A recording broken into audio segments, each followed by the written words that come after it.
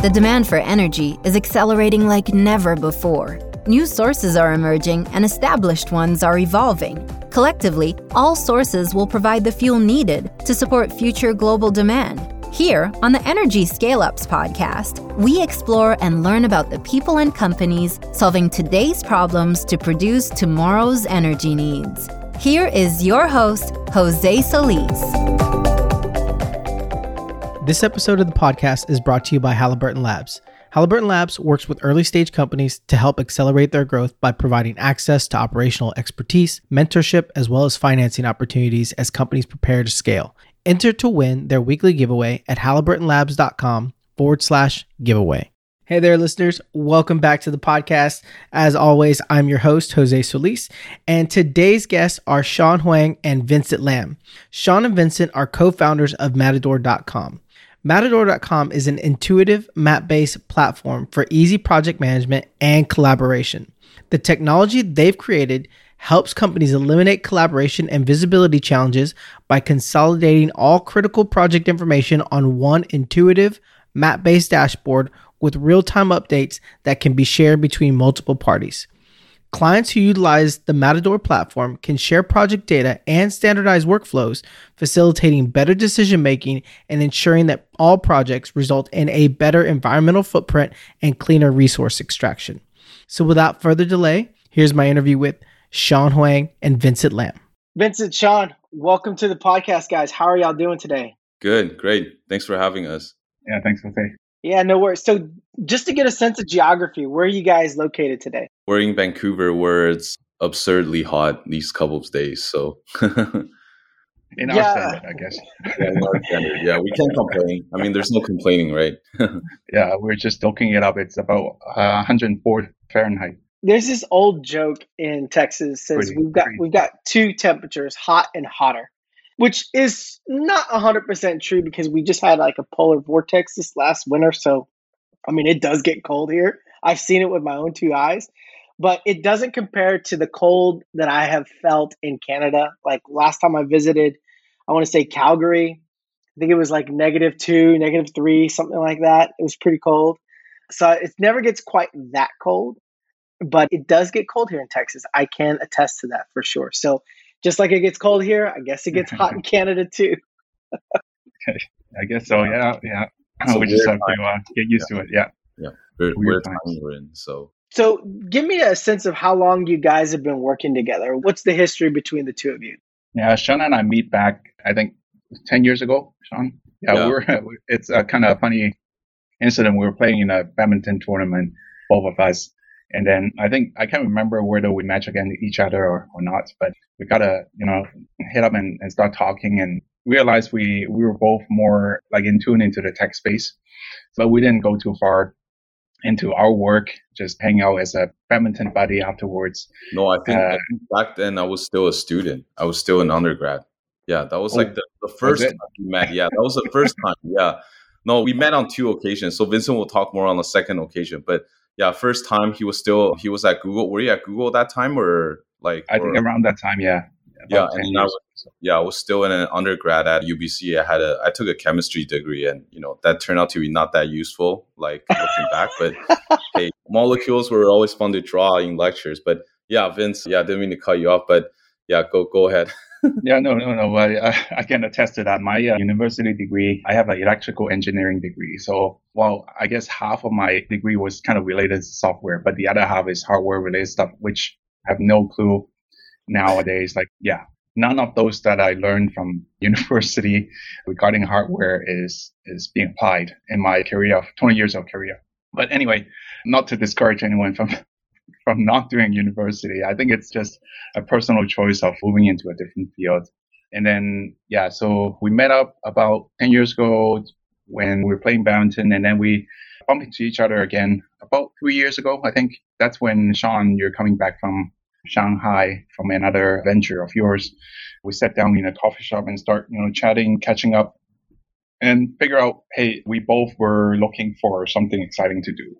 I was in a transition mode from my last venture as well. So the timing hasn't been more perfect at that time when we sit down in coffee shop, start talking about VR, AR stuff, which Sean is working on and I'm heavily interested in.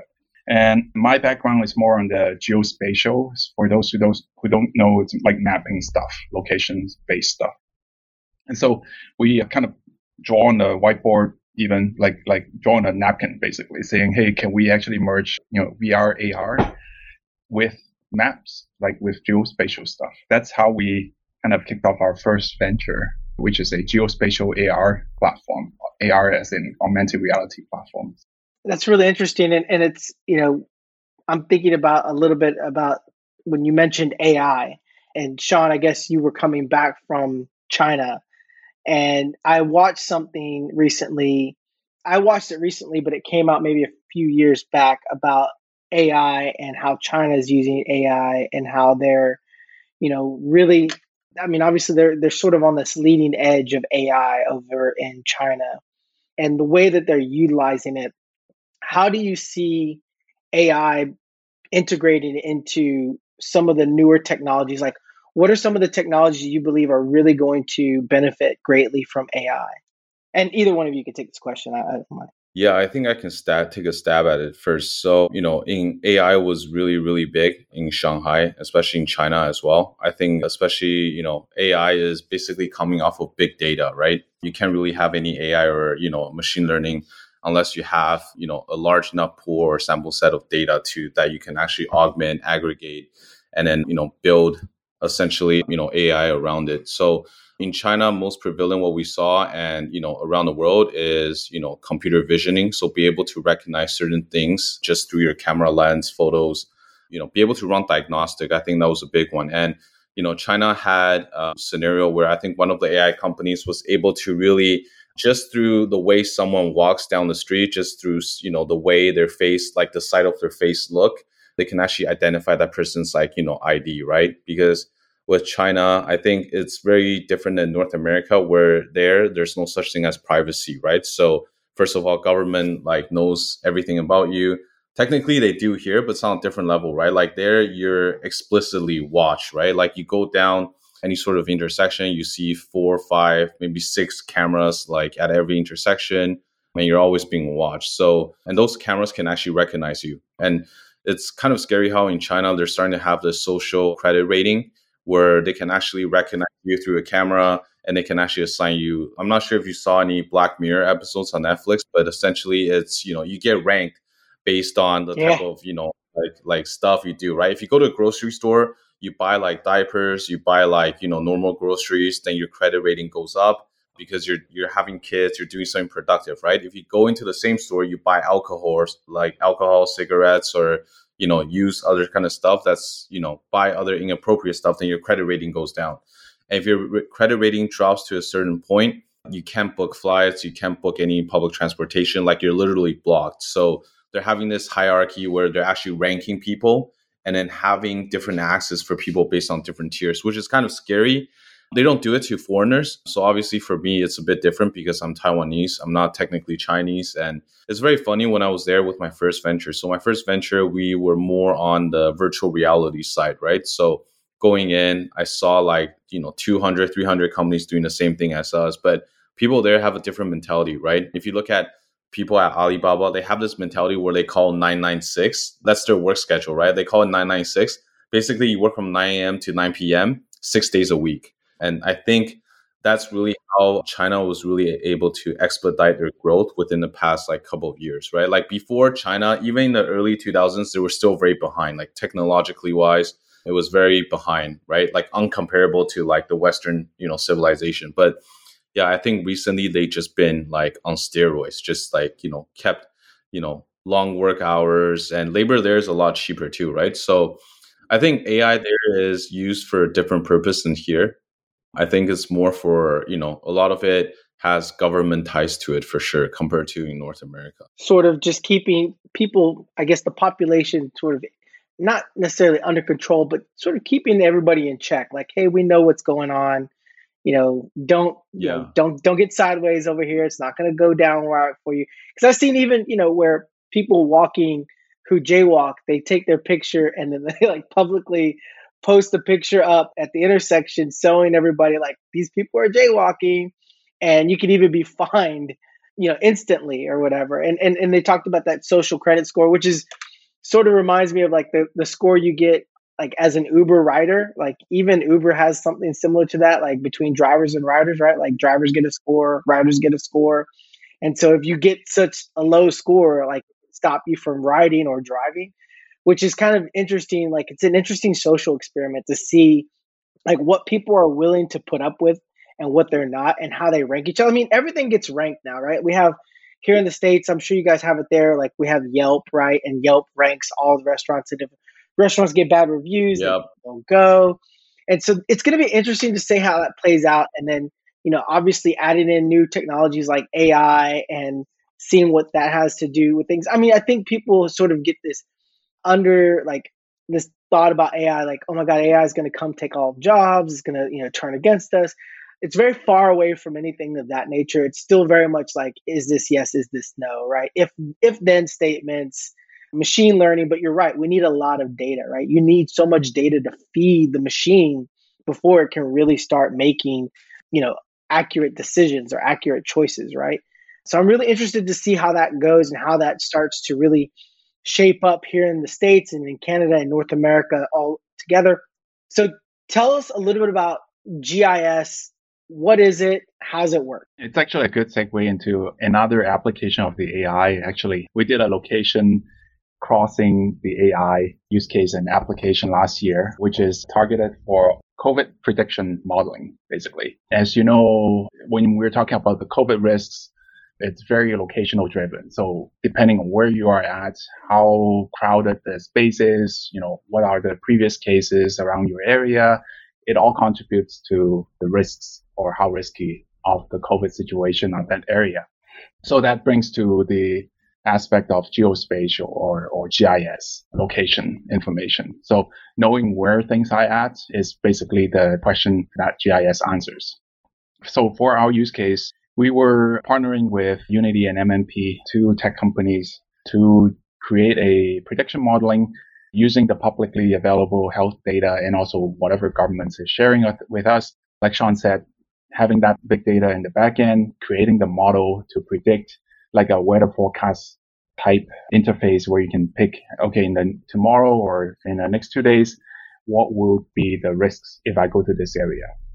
And the app was built for business operators so they can then plan for the staffing criteria according to the risks safety level. So let's say if they pick, this location of Starbucks, for example, how many people can I staff today given the risks of the past few days?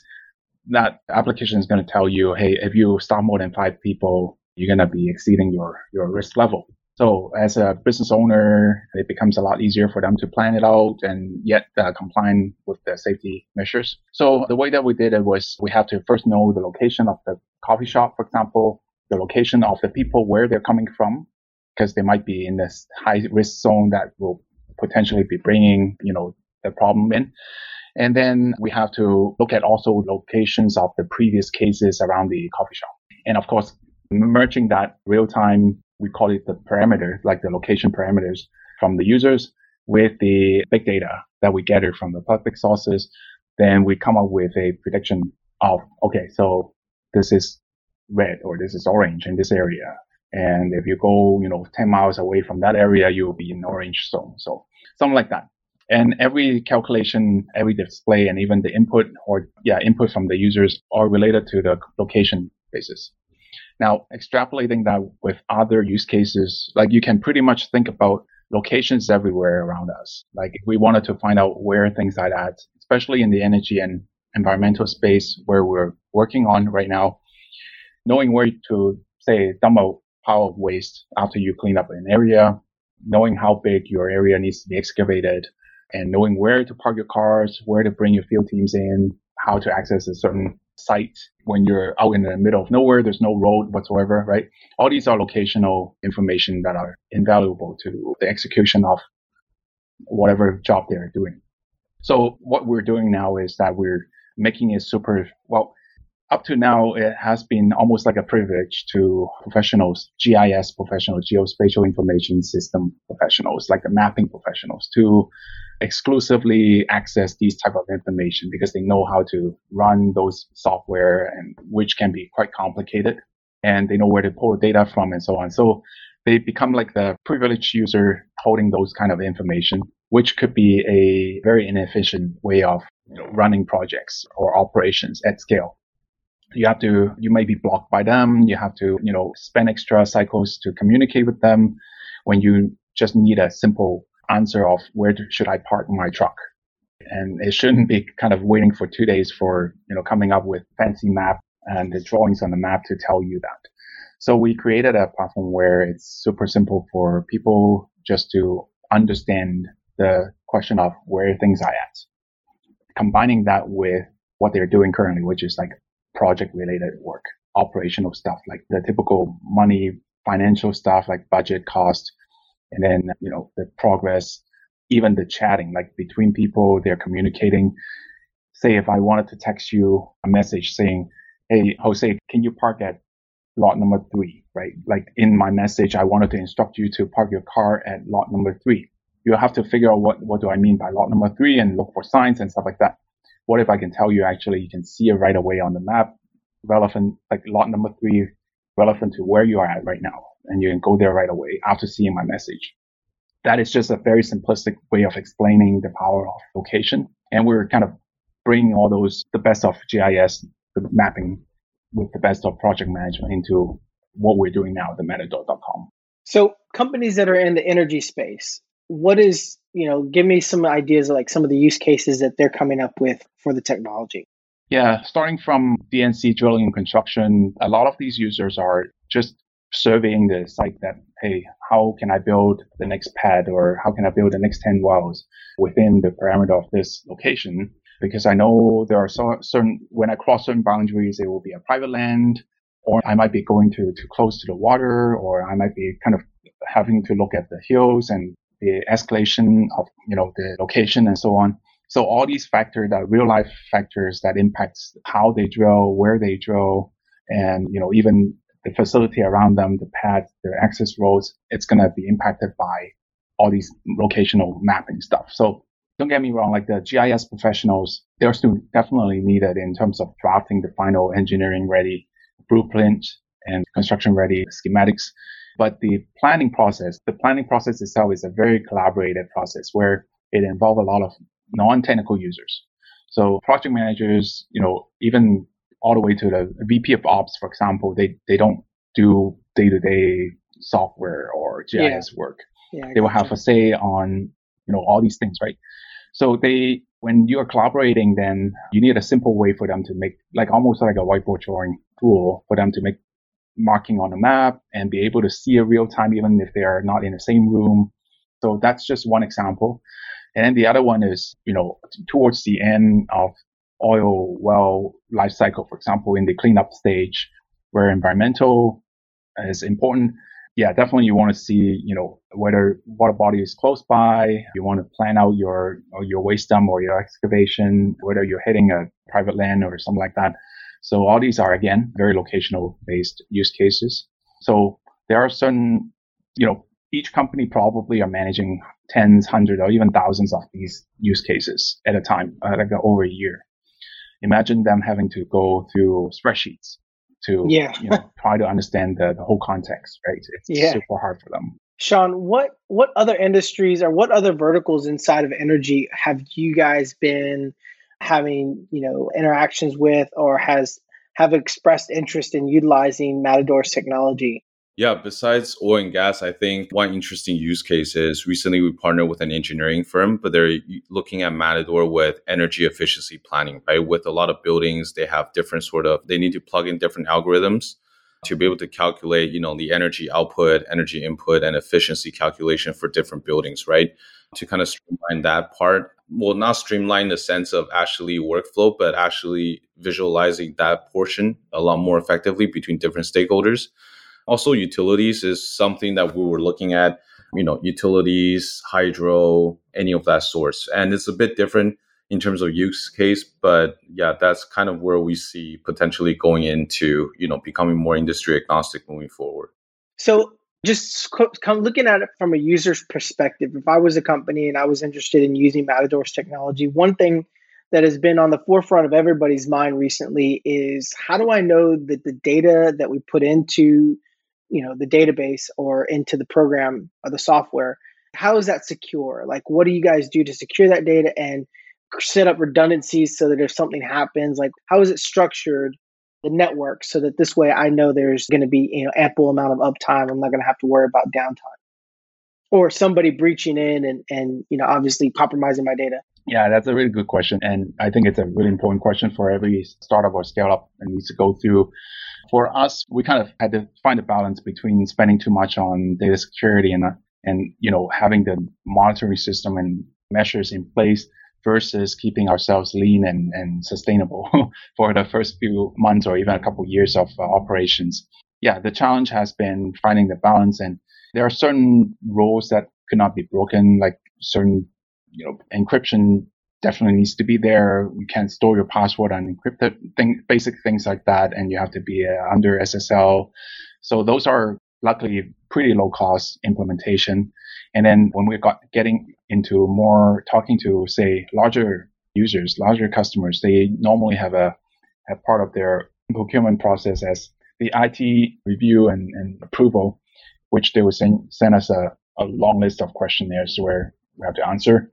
We won't be able to answer every single questions with what desired answer, but we have to make sure, like for us, we have to make sure that we cover the most important points. And then it's almost like an RFP from their end where they expect not 100% score on it.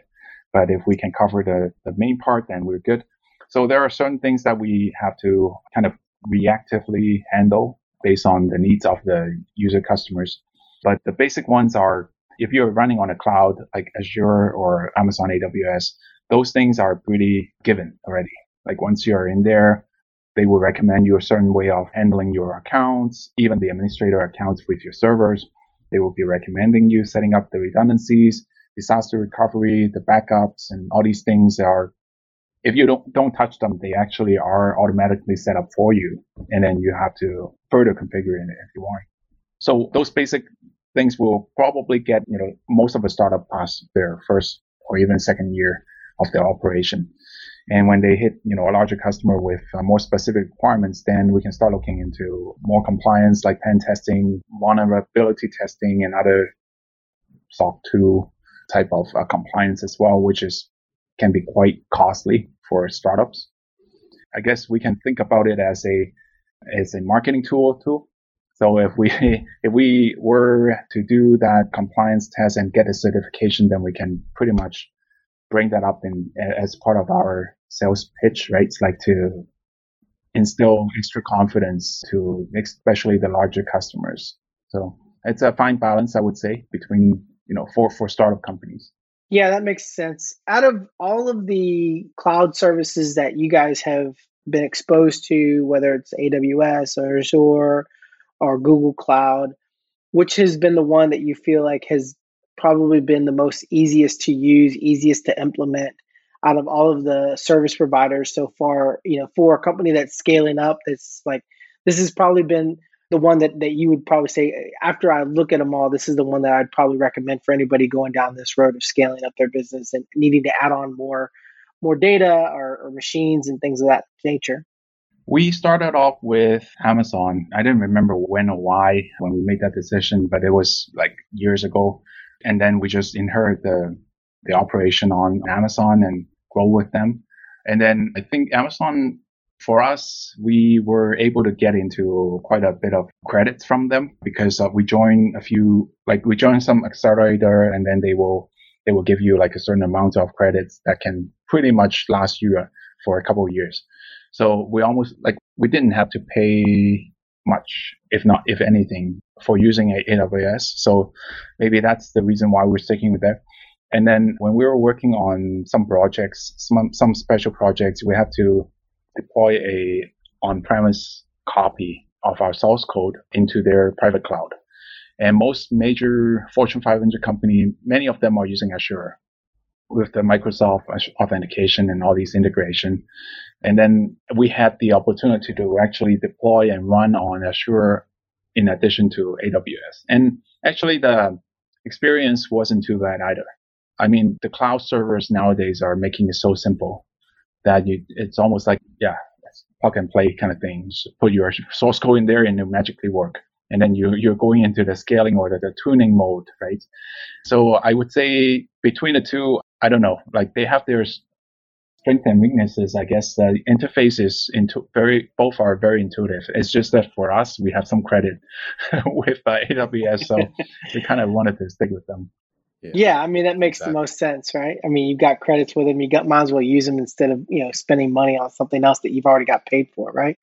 Yeah, that's kind of going back to like being a startup, right? Or scale up, is that you always have to stay lean. So that's like the primary importance is, whichever can, well, not to say AWS is a great service, but also I think having credits, having those, been through programs, accelerator, those in-kind partners definitely provided us a lot of headway in terms of actually using AWS that, we don't have to stress about, okay, this is going to be, another operating cost, right? Because that's kind of being covered in a sense. So having gone through an accelerator program, what are some things that companies that are applying to these programs need to really consider before either accepting to become part of an accelerator program, or what should they prepare themselves after finishing the program itself? Yeah, we're actually going through one right now, but I've done accelerators in the past and Vincent's gone through a couple of programs as well. And I think the biggest takeaway to any startups or any, scale ups, even going to accelerators, that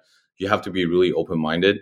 It's easier said than done. The problem with, being an entrepreneur is that once you've seen some sort of success, traction, you're very wired in a certain way, right? Like, this is how I'm running my business. This is the type of customer I'm reaching out, type of customer persona, what kind of channels I'm reaching out to them, right? But I think, being part of an entrepreneur is the challenge is finding, what you don't know that you don't know, right? Like, we all know stuff that we don't know. Like, I don't know how to code.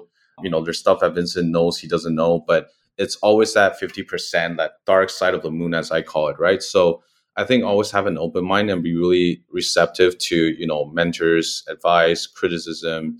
And really, I think the biggest takeaway after, doing everything is really understand your business in a sense that what gets you the most amount of interactions with your, ideal customer, right? Like, how do you get your customer to use your product, keep coming back to your product, focus on that interaction and don't care about anything else. I think everything else is a distraction, right? Like, you can talk a lot about like, we have partnership with this, partnership with that, like everything is great. But when it comes down to it is, you just have to really stay focused, right? And I think some accelerators are good because they train you in a certain way that makes you stay focused. But at the other side of the coin, some accelerators just throw a lot on your plate, right? Like, they can introduce you partners. There's like, all these corporate partnership, which is good. If you're trying to connect with corporates to, do pilots, right? I think that's always like really good if you're in B2B. But at the same time, you really want to hone in and focus on like that one metric that really drives the success for your startup or scale up and be able to, contribute everything towards that, right? If it doesn't contribute towards that, and yeah, I think, going through some programs, I think it's been pretty transformative from a mindset. And I think mindset goes a long way because, when in the beginning, you can look at, there's so many lectures on startups on YouTube, there's like tons, right? Not to mention there's like a lot of fake gurus online. You've probably seen a lot of them, right? Like those Amazon guys that are like saying, they, going through this foolproof system, 4 steps, you can like, do, FBA and all that stuff. And then, yeah, but the idea was that I think, as an entrepreneur, you really have to, really essentially take away all the distraction and noise and really just focus on that one metric, right? And then I think the problem with looking at all these online materials I mentioned earlier is that it's very easy to pick up the information, but you won't really know how to apply it, from a mindset mentality wise until like you're actually at that point. So yeah, like when I first started, going to my entrepreneurial leap, taking that leap, I saw so many webinar sessions talking about, staying focused, like, persisting, and everyone can, regurgitate that, right? That's almost like an, entrepreneurial anthem. Like, you got to be persistent. You got to be passionate about what you're building. But, you're only tested in that regards when, when pardon my language, but when shit gets rough, right? Like that's actually when you're tested. It's like a litmus test for that. So. Yeah, I think a lot of that sort of what you were talking about, I mean, that's really, it's very surface level entrepreneurial, business stuff, right? I mean, I think a lot of people, I mean, and we've all done it, right? We've read books that give you a warm and fuzzy, and they have all these great stories, and they tell you how people have gone on to create, or go on to like accomplish great things. But what we're really looking for later on is once you get past that, you're looking for the gears, the bolts, the nuts. Like, how is this put together? How does it work? How do I reverse engineer it? How do I make it myself? How do I make it my own, right? Once you get past that surface level, all those basic things, right? And it's good to come back and practice basics. Any professional athlete does everything, like goes and practice the basic building blocks of what they do at repetition, like to the point where they could do it in their sleep. That stuff they're not worried about, yet they still practice it. What they really start to fine tune are those super critical niche skills that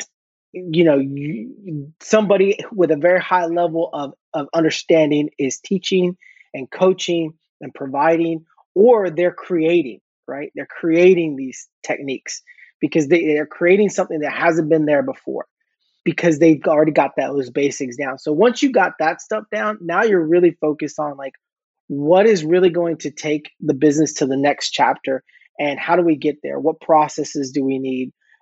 How do we fix our products to where people really want them? Or how do we listen to the customer and understand, like, what do we need to do to modify the product to the customer's requirements?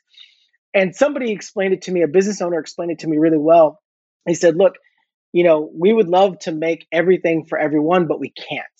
We need to figure out what customers want and how many of them are going to buy what they're asking for, and understand that we can't it's not like Burger King. We can't do it, their way all the time. There's going to be times where we have to say no because commercially it's not viable. It's a one and done deal.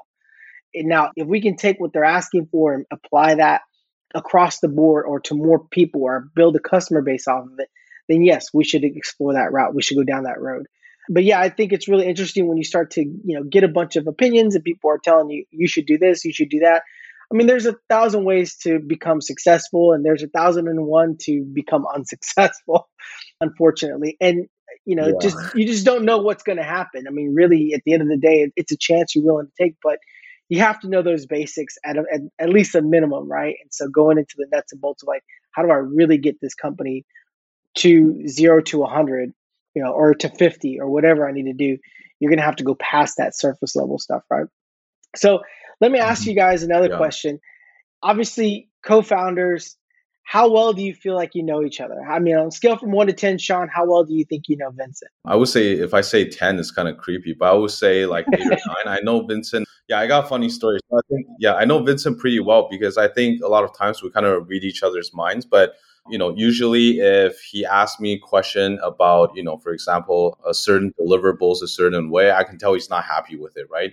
If he, for example, if I hand him over a sales deck, and then if he says it's great, like it looks like sick, or really straight up, like this is nice, right? Like I can tell he likes it. But if he says, he asked me back, he's like, what do you think about this? Then I know he doesn't like it, right?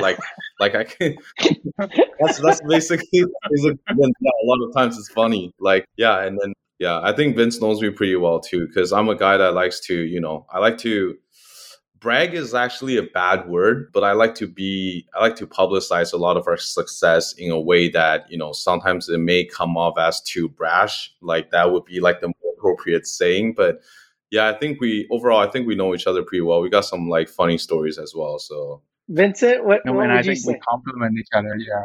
I think Sean and I complement each other very well. Like I'm more of a subtle and introvert. So I actually don't enjoy socializing or being in a networking events and things like that. But Sean is the complete opposite of me. And so, it's funny that Sean was bringing that up. Yeah, I was hoping, and same thing, like when I was doing certain things, I was kind of more on the conservative side in most cases. Like I would be like starting to question whether a certain decision or a certain way of, say bragging, whatever, right? Does it work or not? And then Sean is the person who likes to prove me wrong. and he often does. And actually, I gained a lot of respect from him proving me wrong time and over again. Like he would not be arguing with me, but actually doing that to show it's actually working.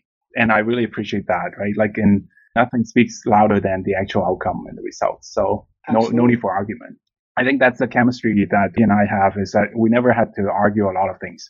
It's just, we'll see how it goes, right? Like when we are in the disagreement, we'll give it some time and see who is right or who is wrong, and we respect each other's decision afterwards. So, and I think that's the most important thing, is the mutual respect between the founders and understanding the strength and weaknesses, not just the other side, but ourselves as well. Yeah, the human element, right? I mean, there's a human. You guys are not just business partners. You're still two very individual human beings, right? That brings me to a good question. So you sort of hit on it a little bit, and I'd like to expand on that. When you guys come to a point where it's like there's not necessarily disagreement, but you're just maybe sort of at gridlock with like, we don't know if we want to do this, do that. How do you guys, and not necessarily disagree with each other, but you're just sort of at a fork in the road where you're like trying to figure out, should we go left? Should we go right? What process do you guys go through to work through that? What critical thinking process do y'all go through to figure out, like, you know what, Sean, you know what, Vincent, let's go left or let's go right? Like, how do you guys work through those problems? Because I'm sure that there's times where you come to forks in the road together and you're not necessarily disagreeing, but you don't know how to move forward. How do you figure that out collectively? I think usually when we, correct me if I'm wrong, Vince, but I actually have a pretty easygoing personality. Most times I'm not really that opinionated. Like a lot of times if I have the suggestions or have, something in mind, even if Vincent doesn't think it's a good idea or priority at the moment, I would actually think and ask myself, is this actually a priority? Is this actually something important? Okay. And most times Vincent's right, like we don't really need to do this. Like it seems extra, like is this necessary, right? So usually I just take in what Vincent says. If Vincent, refutes it, or, Vincent thinks but Vincent would always make a suggestion saying that, hey, like, do we really need to do this at this time? Is it necessary? And I think that's actually a good mentality to have. So I think that's why we don't really get into a lot of arguments. And usually if in the same situation when Vincent asks me something back, or like if he refutes it, and then I was very firm in the way that, I believe it should be done this way, then maybe that's usually the time when I think it warrants that we should maybe consider something else. But usually I just tend to suggest something, but then, I'm not like, I need to do it this way, right? Because I think, overall, as a macro, it should be more about, as a company, right? Whether or not this is necessary for your company's growth. You can't just, a lot of times it's not really thinking from your perspective, but thinking as a team, right? And sometimes not even if you really believe in something, but then a couple of people don't agree with you, but then you have to always outweigh the pros and cons, right? Do I really need to convince my teammates that this is a good idea and they don't like doing it, and it impedes everyone's morale when going down this route, right? So, not saying we have it perfect. I mean, there's always going to be times where there's friction. There's going to be times when there's going to be debates, arguments, you name it, right? But I think as long as you can place yourself, if you can place your company's interest ahead of yourself, then I think you can just reduce a lot of conflicts, right? Because you want to grow collectively together. It's not really about what you want. It's we, right? We as a team, we as an organization.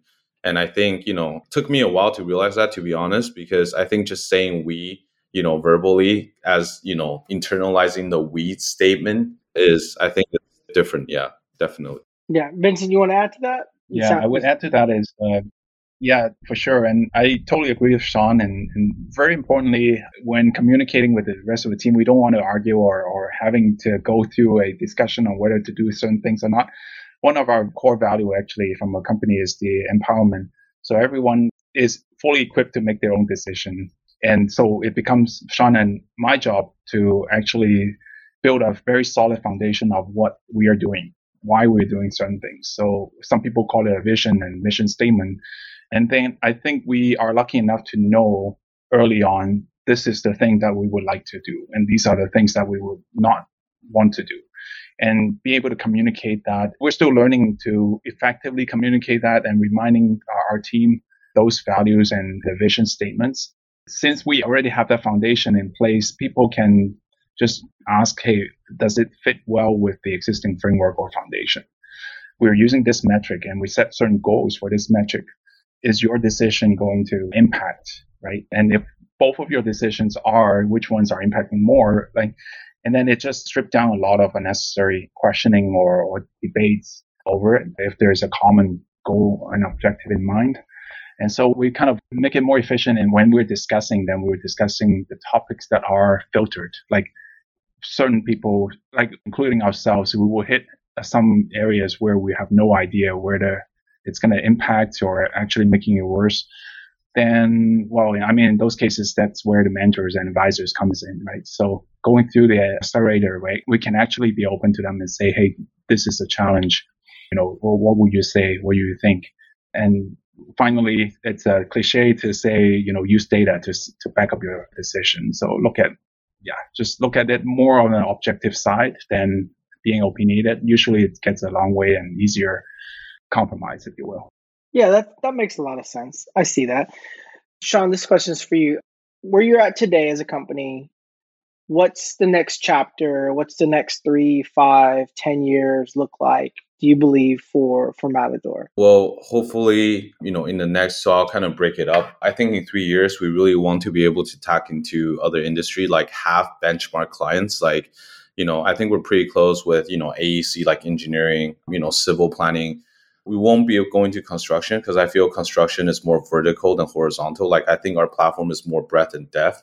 It's more about managing multiple locations at the same time rather than going a miles deep into one location. So in 3 years, going to, more engineering, civil planning application. In 5 years, we really want to, start building out, APIs, with our platform. We want to turn it into like a plugin where we can essentially be, an augment or another layer on top of, any sort of other geospatial or map-based platform, right? So be able to offer us as another tools for people to play with. So really become the go-to for any sort of location-based collaboration, right? Augmentation of data through using our platform. But then at that point, it'll be like an API plugin. In 10 years, if I have a crystal ball and, hopefully I can see that far ahead, hopefully we can exit or, IPO. But yeah, I think the value that we really wanted to bring as a company is, helping people better visualize and, the way they work in the field to become more sustainable, reduce the amount of unnecessary site visit. And I think, maybe an IPO or getting exit is just another stepping stone to get there. But I feel like a lot of entrepreneurs should look at, what value they're actually giving back to their customer rather than looking at, I need to grow a company to this size. I need to become rich. I need to make money. And I always tell my friends, right, if you want to make money, then don't start a company. You're going to have a horrible time if you're just in it to like make money, right?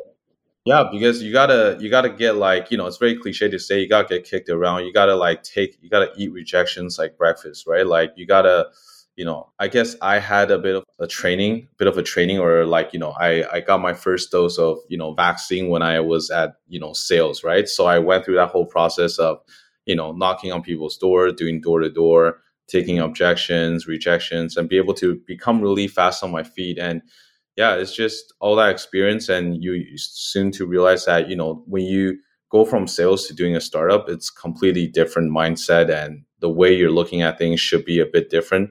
You're not in it for the money.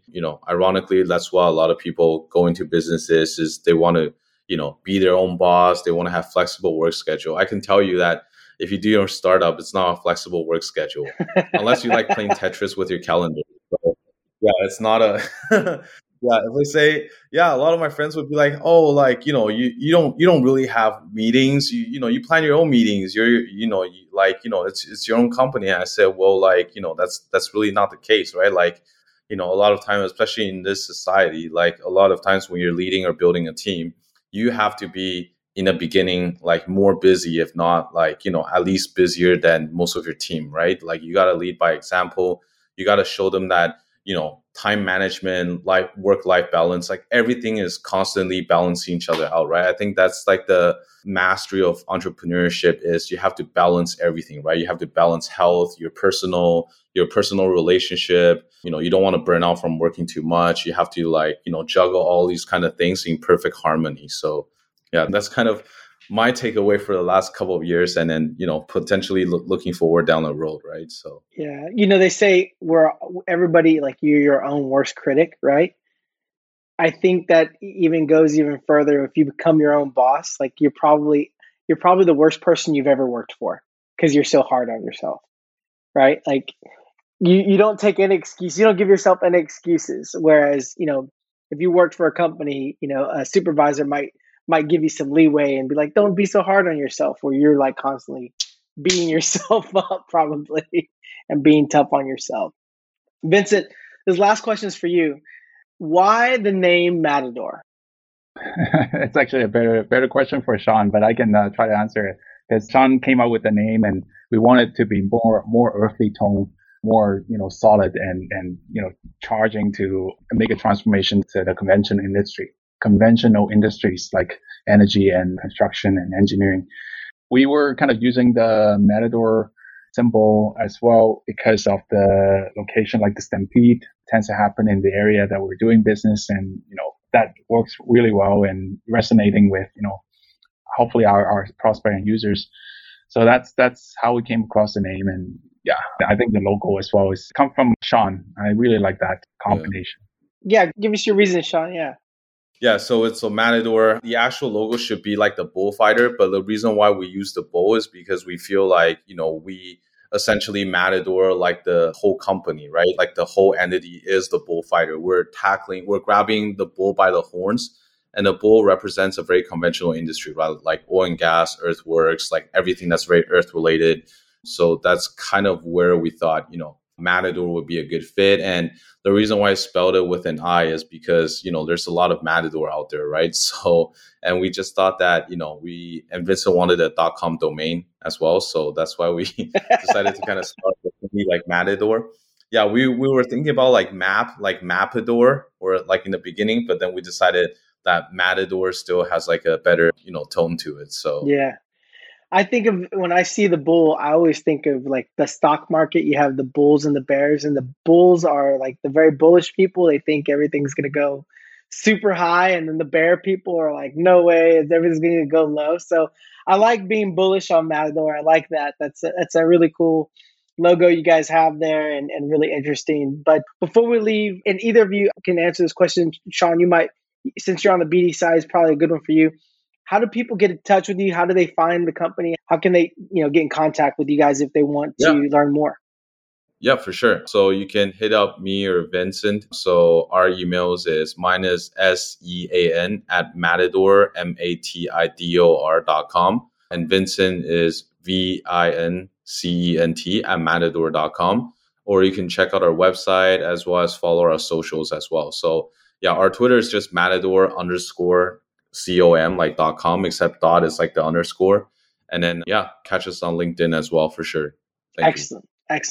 Guys, I appreciate you guys coming on, spending some time with me, telling me a little bit about yourselves, about the company, sharing personal stories and insights. I'm super excited to see you guys continue to grow, continue to prosper, do well, and keep crushing it. Any last thoughts or questions before we leave? No, really appreciate it, Jose. This is a great conversation, so we'd love to do that sometime later. Yeah, we'll definitely probably need to catch up in maybe a year or so and see where you guys have progressed, because I'm sure I'm bullish on Matador, so I think you guys are going to keep moving up. Obviously, just winning an award in Vancouver recently for Innovation Award by who? So before we leave, let's talk about that for a second. So the Innovation Award, who was that awarded by? That was awarded by Small Business BC. And then, recently we were also, a finalist at South by Southwest, which usually every year happens in Texas, but this year is virtual. So, well, congratulations, guys. You guys keep up the fire, and we're going to catch up again on the next one. Cool. Sounds good. Awesome. Thanks, Jose. Thank you so much, Jose. Yeah. Take care. Cheers.